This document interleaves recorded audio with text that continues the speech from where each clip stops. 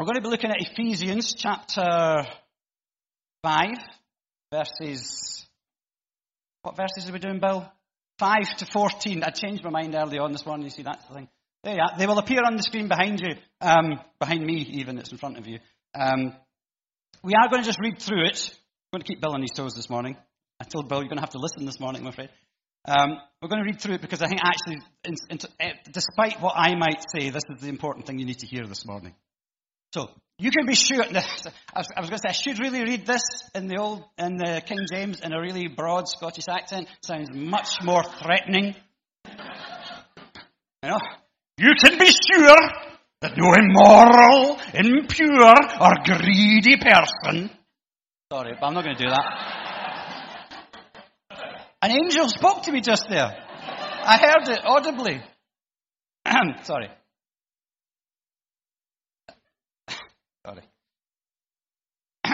You can be sure that no immoral, impure, or greedy person will inherit the kingdom of Christ and of God. Let that hang for a minute. For a greedy person is an idolater, worshipping the things of this world. Don't be fooled by those who try to excuse these sins, for the anger of God will fall on all who disobey him. Don't participate in the things these people do. For once you were full of darkness, but now you have light from the Lord. So live as people of light. For this light within you produces only what is good and right and true. Carefully determine what pleases the Lord. Take no part in the worthless deeds of evil and darkness. Instead, expose them. It's shameful even to talk about the things that ungodly people do in secret. But their evil intentions will be exposed when the light shines on them. For the light makes everything visible. This is why it is said, "Awake, O sleeper, rise from the dead, and Christ will give you light." If we can just go back to the beginning of that, please, Bill. Okay, that doesn't sound particularly chirpy. Some of it, at any rate. Paul gets a bit of a bad press. Just as a very, very brief recap, he was writing this to a very young church in a place called Ephesus, which still exists. It's in Turkey. People go there for their holidays. And he was in jail. So he was kind of pressurized to get to the point. So he doesn't mess around. He just goes straight to it. And at first glance, it does sound a bit kind of difficult. Sounds like a bit tough.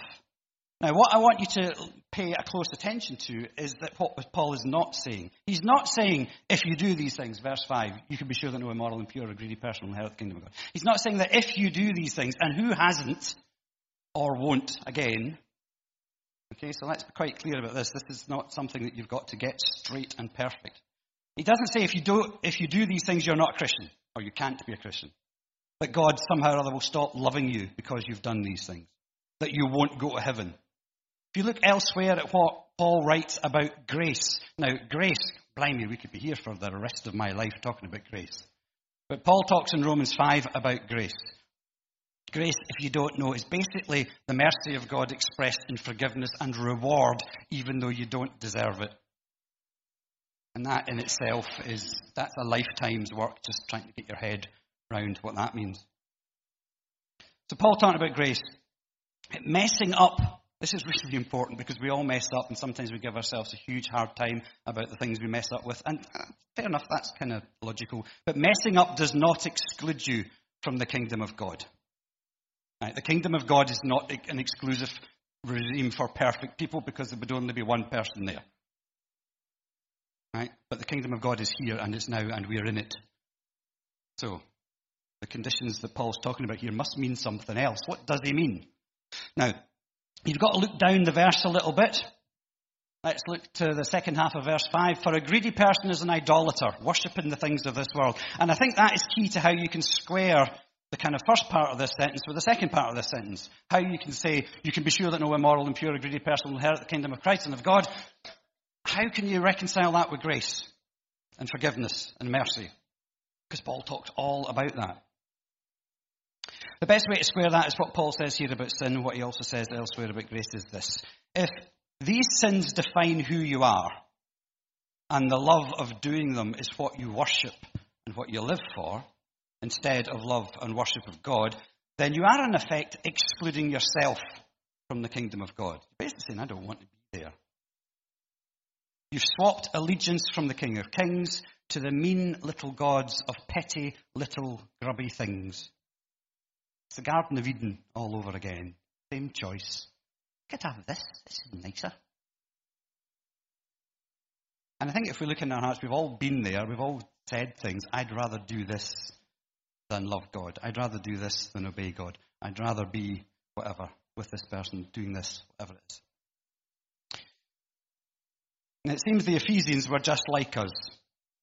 They could be conned into thinking that these petty little grubby things were actually good, preferable, the right thing to do. And it says, don't be fooled, don't do those things, it doesn't end well. So you might think, that's it, we're screwed. How do we do it? How do we work out what's really God and what's just another petty little grubby thing? And Paul starts to turn it around. He reminds us of what we are and what we were. Can we go on to the next slide, please, Bill? For once you were full of darkness, but now you have the light from the Lord. Now, if that's not the antidote to what you've just heard, think about that. There's doom, there's gloom, there's an old Scottish man reading the King James to you, and all of a sudden, wow, for once, it's like the clouds just parted, like the beginning of The Simpsons. And now you have the light from the Lord. So live as people of light. I like that, people of light. I mean, that would be good on Instagram. Now, I said last time I spoke here, I said something which I was kind of unjustifiably proud of. And I said, that would look really good on Instagram. I got home, and your man here had stuck it up on Instagram next to a picture of me looking like me, which was not really what I intended, but thank you. But I love this, live as people of light. You can see that all over Instagram, your handwritten calligraphy, little cards and mugs and t-shirts. We are the people of light. I'm a person of light. No, it sounds good. It's a great people of light. And you think, I am a person of light. I will go along being light. I'm a person of light. And you think, that's brilliant. What does it mean? It means we're bright, jolly, I don't know. You read things like this, and the Bible is full of metaphor that sounds brilliant, but you're never always 100% sure what it actually means. What does it mean on a Monday morning when you get out of bed looking forward to going to work, to be a person of light, when maybe you're just a person of gloom? I know I am. So, Paul explains that light produces, this is the other bit, for this light within you produces only what is good and right and true. And I love these kind of lists in the Bible. Paul particularly writes lists of attributes. Sometimes they're bad, sometimes they're good. This is one of the good ones. Good, right, and true. So if the light that within us produces things that are good and right and true, and there are other lists, like in Galatians, where Paul talks about the gifts of the Spirit being kindness and gentleness and self-control and all these kind of things. So it's becoming quite clear that maybe the light that was within us is the Holy Spirit. So actually, when we say we're people of light, we're actually people of the Spirit. We're actually people of the Holy Spirit. So it's the Holy Spirit. Now that makes a bit more sense. We can get our head around that. We're not just kind of day glow. We're not like Ready Brek people. Remember Ready Brek? Remember the Ready Brek adverts which stopped suddenly after Chernobyl? You have to be of a certain age to understand that. Ask your parents when you get home. What's Ready Brek? What's Chernobyl? But everybody glowed in the dark because they were warmed up from the inside. And then Welsh sheep started to glow in the dark after Chernobyl, and we thought, oh, maybe not. But when you think about being people of the Spirit, and it's the Spirit that comes out of you, it's the Spirit that has good, right, and true in your life, all of a sudden that makes a bit more sense. It becomes a practical thing. I can do good, right, and true, or at least I can try. And with the Holy Spirit's help, I can get there. Maybe more often than not, who knows? So, Paul then goes on to be practical, and I think being practical, I'm very big on practical. I like the big ideas of faith, but if it doesn't make a difference to me tomorrow morning, then it's just nice words. It's got to be real, and the person that you are when you're here listening has got to be the same person equipped and ready to deal with tomorrow morning. And if your faith doesn't equip you to deal with tomorrow morning, then you need to have a look at me a bit closer. Because it's all about Monday mornings, really, not Sunday. Sunday's easy, Monday morning's hard. So, how do you tell the difference between the good, the right, and true, and the petty, little, grubby things? I love this next verse. Carefully determine what pleases the Lord. Now, we talked about on Wednesday mornings at 7:30 till 9 o'clock in the morning, there is a prayer meeting that meets downstairs called the Engine Room. And we talked a little bit about that this week. And you'd all be very welcome. You get fed and coffee as well. So please drop in, even if it's just for 5 minutes for a cup of coffee and a blessing. We'd love to see you. But anyway, carefully determine what pleases the Lord. Because I think we're all very good at carelessly determining what pleases the Lord. We're very good about thinking, oh, God like that, and off we go. But I love this idea of carefully determining what pleases the Lord. Don't just rush into it. Have a bit of a think before you think, what will God like me to do today? And we talked on Wednesday about putting a smile on God's face. About God having a blank fridge, and he's just desperate for people to run up to him with their grubby little painty pictures that you don't know which way is up. And God looks and goes, you made this for me! And sticks it on his fridge, and it drips all the way down, and it's messy, and no one has a clue what it is. But God loves it because you made it.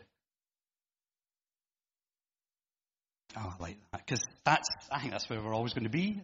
You know, our best endeavours are always going to be dribbly fingerprints in God's fridge. It's the best we're ever going to manage, but he loves us anyway. I think it's amazing. Right, sorry, I digress. So, carefully determine what pleases the Lord. Take no part in the worthless deeds of evil and darkness. Instead, expose them. Now, when I was looking through this, I desperately hunted around for other versions of the Bible that didn't use the word expose them. And actually, the NLT, the one we use here, it's about the only one that actually uses that word. Most other words kind of fudge around about it a wee bit. But I thought, no, this is the one we're going to go. This is the one that God said, read it from. So we're going to look at exposing things. Now, I don't know about you. I love crime dramas. I read them. I watch them on the telly. If they're foreign with subtitles, I'm in heaven. I don't know what it is about foreigners killing one another. It's much more fun than watching British or American people do it. Being killed in a foreign language is far preferable to being with subtitles. Being killed in English, it must be, I don't know what it is. I love watching them. BBC 4, Saturday nights, amazing programs. Anyway, you know the CSI guys, they used to be called SOCO, now we call them CSI, thanks to the Americans. In Britain, they'll go into a crime scene, covered in head to toe in plastic bags. They've got them on their feet, they've got them full body plastic bag, one on their head, hands all gloved up. Yet in America, when you see them going into a crime scene, they go in like they've just come out of the hairdressers, and they've all got long, lovely hair, and they kind of go... I know that I'm not really equipped for that kind of thing, but you use your imagination. I am tossing my enormous mane. Dandruff and DNA flying in every single direction. And that doesn't apparently harm the chain of custody in America. In Britain, we're all bagged up. Anyway. But you'll notice when they go into a crime scene, and it might not be that dark, but it nearly always is, because bad stuff happens at night. And they go in, and they have these tiny little torches, and they go into a crime scene, and you see them, and they have these tiny little pin-prick torches. Oh, there's something there. I've seen something down here. Oh, what's that? They get the tweezers out of the wee plastic bag, and they put it in and go, ha. And then later on, that's a crucial piece of evidence. Now, I've always wondered, why don't you just turn the light on? It's so much simpler, just kind of go, they're all going to the wee torches, and the copper comes in and goes, that better. There you go, you see what you're doing now. And it wasn't until sort of autumn time one year, I was sitting in our back room, and the sun was setting very low in the sky, and it was casting very, very low shadows across the floor. And I looked underneath our sideboard, and I thought, oh dear, it's like the surface of the moon. And, if you really want to know how dirty your house is, get a tiny little torch, get down really, really low. Everything gets thrown into relief. Biscuit crumbs, cat fluff, you name it. It was all there, and it looked like it was about 4 foot tall. And I was saying, have we ever cleaned our house? What does our Hoover do? Does it just make a noise? And then, of course, the sun moves that round, and it all looks clean again. My wife, I think, is assuming some kind of blame here. There is absolutely none given, dear. Moving quickly on. But I think some people think that's what this verse means. You get your nasty, sharp, bright little light, and you creep into all the nooks and crannies of other people's lives, and you find all that bad stuff, and you make it look even worse than it actually is. Got a bit Scottish there again. I do apologise. Well, I just don't want people thinking that Scottish means nasty. But maybe that's fine. Anyway. Stop interrupting. I've lost my thread again. Hang on. I should stop interrupting myself. That's the biggest problem. Yeah. So I think a lot of people might get the idea that that's what this verse means. It means about exposing things. It means shining a really bright light and embarrassing people, humiliating them, showing them the dirt and the crud and all the horrible stuff that's underneath the sideboard of their life, if you'll pardon the rather daft metaphor. And they seem to think that they've got some God-given right to do that, to drag people into the daylight and accuse them of stuff and say, see? Now that, again, reminds me of something Jesus does. It's very, very important. Here's something I should have said right at the beginning. When we started looking at the beginning of chapter 5, 2 weeks ago, the whole idea was imitate God. How do you imitate God? You follow the example of Jesus. So in everything we are talking about this week, we are still trying to follow the example of Jesus. So when I heard about, or read that bit about exposing people, I immediately thought of the woman who was caught in adultery, being dragged into the light. I always wondered why it was just the woman that was caught in adultery. Did the man just run quicker? Or perhaps there's a double standard at play. Anyway, this poor woman gets dragged into the glare of publicity in the main street, or wherever it was, the square. And Jesus says, he said, "Gotcha, you wee sinner. Let this be a warning to the rest of you of what happens. Anybody got a rock?" I actually didn't say that. Now, I'm going to say this, but I have to quote it because it's from memory in the authorized version, because that's what I grew up remembering. He said, "Let he who is without sin cast the first stone." He basically said, right, okay, if you think you're all so perfect that you've done nothing wrong, any one of you who is perfect and has never done anything wrong, feel free. I'll even give you a rock. Off you go. And as you know, basically, people just went away. I love that. And they just went away. They basically just dropped the stones and went away. Tail between the legs. They realized they didn't have a moral ground to stand on. They just went away. But he said, "Go and sin no more." That's tough. Okay, yeah, I'm not judging you. I'm not going to throw a rock at you. I'm not condemning you for what you've done. But go and sin no more. Do you think that woman never did anything wrong ever again? I reckon in that situation, if I'd been sort of brought out there and shown mercy and love like that, I'd have been pretty good for a couple of days at least. I'd have remembered to brush my teeth before I went to bed, all sorts of stuff. But then I would have just slipped.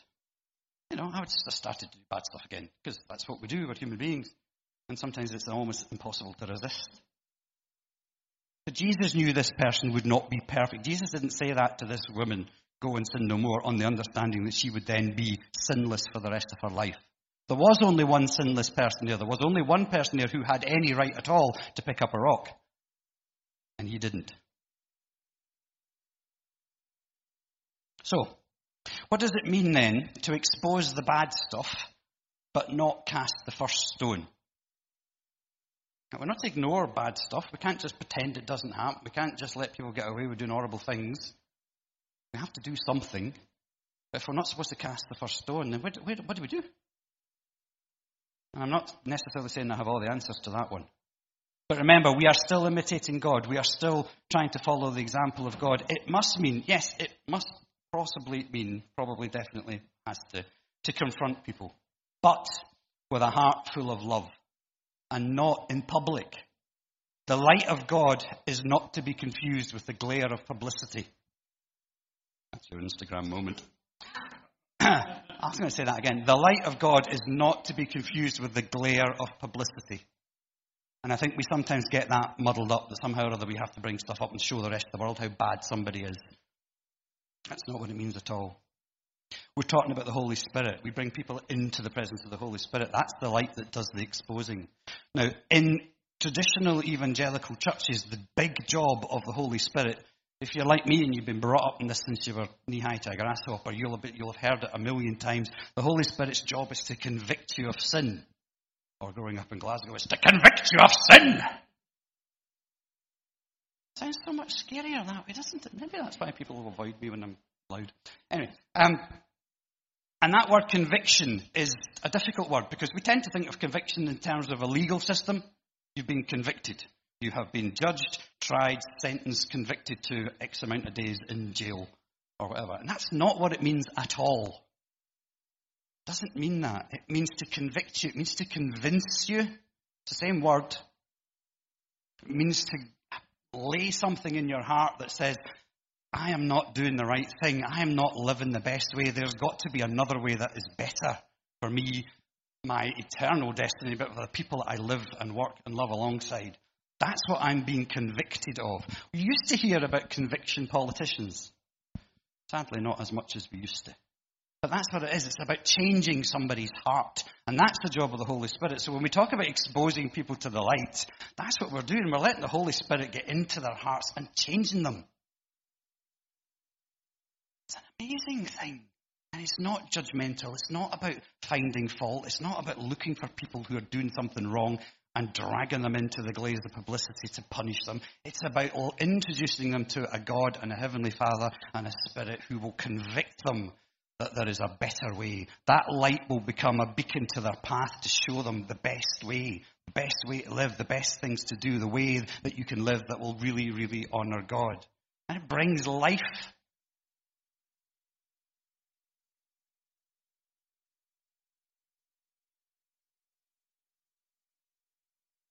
It's like we've been sleeping in a dark fog of petty, little, grubby things. And suddenly you're jolted awake, like rising from the dead. Christ will give you light. I was trying to figure out for ages, what does Paul mean? Why does he suddenly quote something? Now, I have no idea what it is he's quoting. I presume I could have Googled it and probably found out. It sounds like a song. Awake, O sleeper, rise from the dead, and Christ will give you light. And I couldn't really see the connection between that bit at the end of this verse and what had come before until I was just talking it through in my head with Jesus, and it kind of suddenly started to make sense. When we live without the light, we are in the darkness. It's like being asleep. It's like being half awake. You know those horrible, weird dreams you get when you're not quite awake and you're not entirely sure if that noise you heard was the alarm or just something in your dream in real life. And your dreams all get muddled up, and it's a bit distressing sometimes. And then all of a sudden you are properly awake. And if it's a beautiful morning and the sun's streaming in the window, it feels fabulous. And it's like you can set free just by waking up. I think that's what Paul's meaning. The light makes everything visible. This is why it said, awake, O sleeper, rise up from the dead, and Christ will give you light. That is just amazing. You need the Holy Spirit to give you that joy in your heart. We were talking about joy earlier on this morning. You can't do this on your own. You can't find that deep-seated joy in every circumstance in life just by trying really hard, just by working at it, just by practicing. It's not going to happen. You're just going to fake it all the time. But the Holy Spirit can bring you that deep-seated joy. And you can become like a Ready Brek kid. I love Ready Brek children. I know it's kind of probably not the right thing to talk about anymore. But these Ready Brek kids just were aglow. And everywhere they went, they just glowed.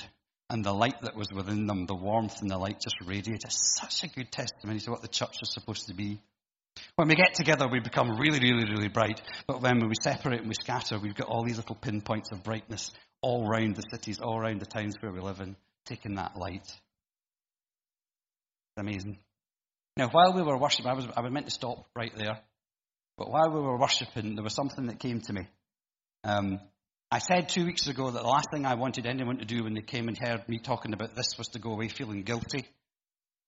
Because this is not, because everybody's done something wrong. We've all done something stupid. We're all doing daft things. We will go home today and do something stupid and things that we regret. Okay?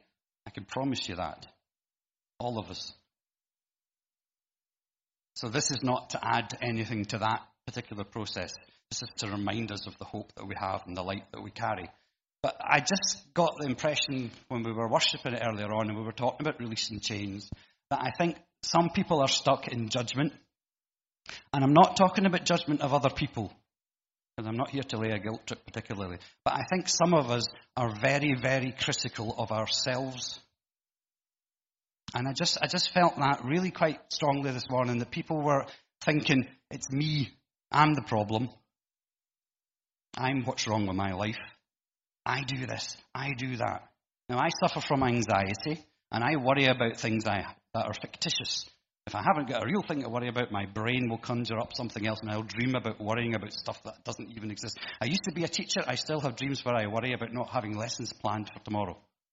I used to work in a very deadline-driven graphic design business, and I wake up in the middle of the night worried about work that I've not finished that's going to be late. I don't do any of those things anymore. But I still worry. I still judge myself. And I think there are other people here like me who are judging themselves, and they keep thinking, one of these days someone's going to find me out. Interestingly enough, I really wasn't meaning to talk about this, but about 3 weeks ago I got an email from somebody, an unknown person, congratulating me on the fact that he had hacked my computer, my website, whatever it was, and telling me that he was going to expose me and my internet history to the world unless I gave him bitcoins. Yeah, he was on to plums there because I have no idea how to do that. Anyway, this person apparently had hijacked my webcam, had seen me doing horrible things, and was going to take these videos and show them to all my friends and family who he knew. And he sent it to me from my own email account, which is why it slightly bothered me. Not that there was anything that he might send to people, but I'm not 100% sure that my internet history would be absolutely what I would want anyone else to see. But it was just the fact that he'd hijacked my account, which worried me slightly. And I suddenly started to review in my head, what have I done? What have I done? Did I do that? And I started just basically to filter through my life. Now that, for somebody who suffers from anxiety, is like the mother lode. It really is. It's just like an endless stream and seam of classic things to worry about. What have I done on the internet for the last 3 weeks? Well, in fact, it's since July, apparently, was when it started. You know, and you were trying, I was just going, what's that? And I went through it and through it and through it and through it and through it. I thought, no, there's nothing that's suspicious. And it was just a scam.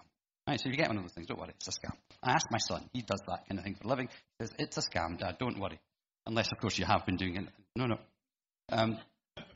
But that kind of self-judgment, that kind of approach where you basically go through your own life with a filter, God's not doing that to you, so why should you do it to yourself? God is not looking at your life with one of those mean, horrible, little, really, really bright lights, looking at all the dirty bits. And yet we do that to ourselves all the time. I do it to me all the time. I'm not good enough. I can't possibly be that person that people talk about when they talk about me. I can't possibly be deserving of what God has done for me, his sacrifice, his love, his redemption, his justification, his sanctification, his hope in heaven, his light in my life. I can't possibly be good enough for that because look at all the stuff I've done. If that's you, every chain is broken, even the ones we wrap ourselves up in. Sometimes it's very easy to break through the chains that other people wrap us up in. That's fine because we know they're wrong. The ones we've basically done the Houdini trick with, and we've chained ourselves up and we've put on handcuffs, cufflinks if you want to be smart and chained, all of that kind of thing. Those are the ones that are sometimes hardest to break. If you need somebody to pray with, we've done prayer ministry already today, but find somebody to talk to about that because you are set free already